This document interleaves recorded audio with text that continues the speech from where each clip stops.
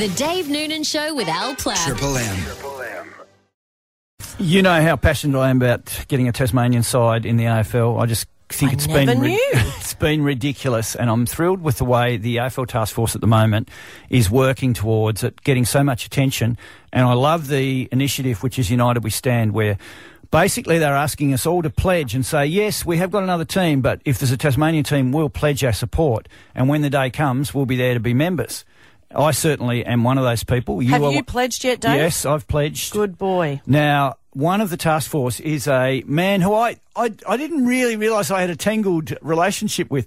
He was the CEO of Woolworths, but he grew up on the northwest coast and started his career with Woolworths here in Hobart back in the days when the cheaper liquor company was about. G'day, Grant O'Brien. G'day, Dave. There's some pretty good memories there, actually. It was a great time. I was the cheaper liquor man, in fact. Have a listen to this. Just off the Brooker. That's where it was. Where was it? Just off the Brooker. I think it's still there, Dave. I took a caning the other day. Al found one of the old ads and I took a caning. Producer Steph actually found it. Great work by Steph. Now, you guys are doing an amazing job. What a great team you've got pushing the cause of the Tasmanian team. So how do you see it? Do you think it's inevitable now, or do you think we've still got a lot of work to do? Oh, look, the task force have got a lot of work to do. I think there are lots of questions to be answered, and part of the benefit of creating this awareness is people are talking about it, and that's what we want. We want to be engaged with the people of Tassie, because footy is, a really big part of the fabric of the state, and people talking about it make sure that the opportunities they see or the concerns that they have are going to be addressed by the task force. We've got to deliver this plan by the end of the year, but we wouldn't take this on if we didn't think there was a very strong chance this could happen. But we are being and will be meticulous to make sure that we do this properly and thoroughly. Do you feel like the momentum's really been building over the past 18 months? I do, for a whole lot of reasons, Al, and I think one is the realisation from not just within Tassie but from Victoria as well and AFL that this is a heartland of footy. In fact, Tassie, on the studies we've seen, is the most engaged footy state in the country, bar none. Most engaged. Wow. So it's not surprising really, because there's no rugby, there's no rugby league.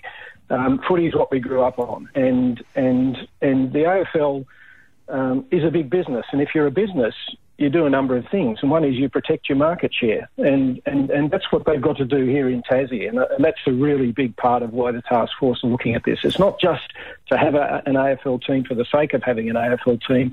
It's actually what it'll do to preserve the game here and preserve the communities that exist around footy clubs in Tasmania. It's such a good point because, well, Grant, I've lived down here for nearly 3 years now, and it is unbelievable. I mean, whenever a new person comes to our office or you're walking around the street, it's like, who's your team?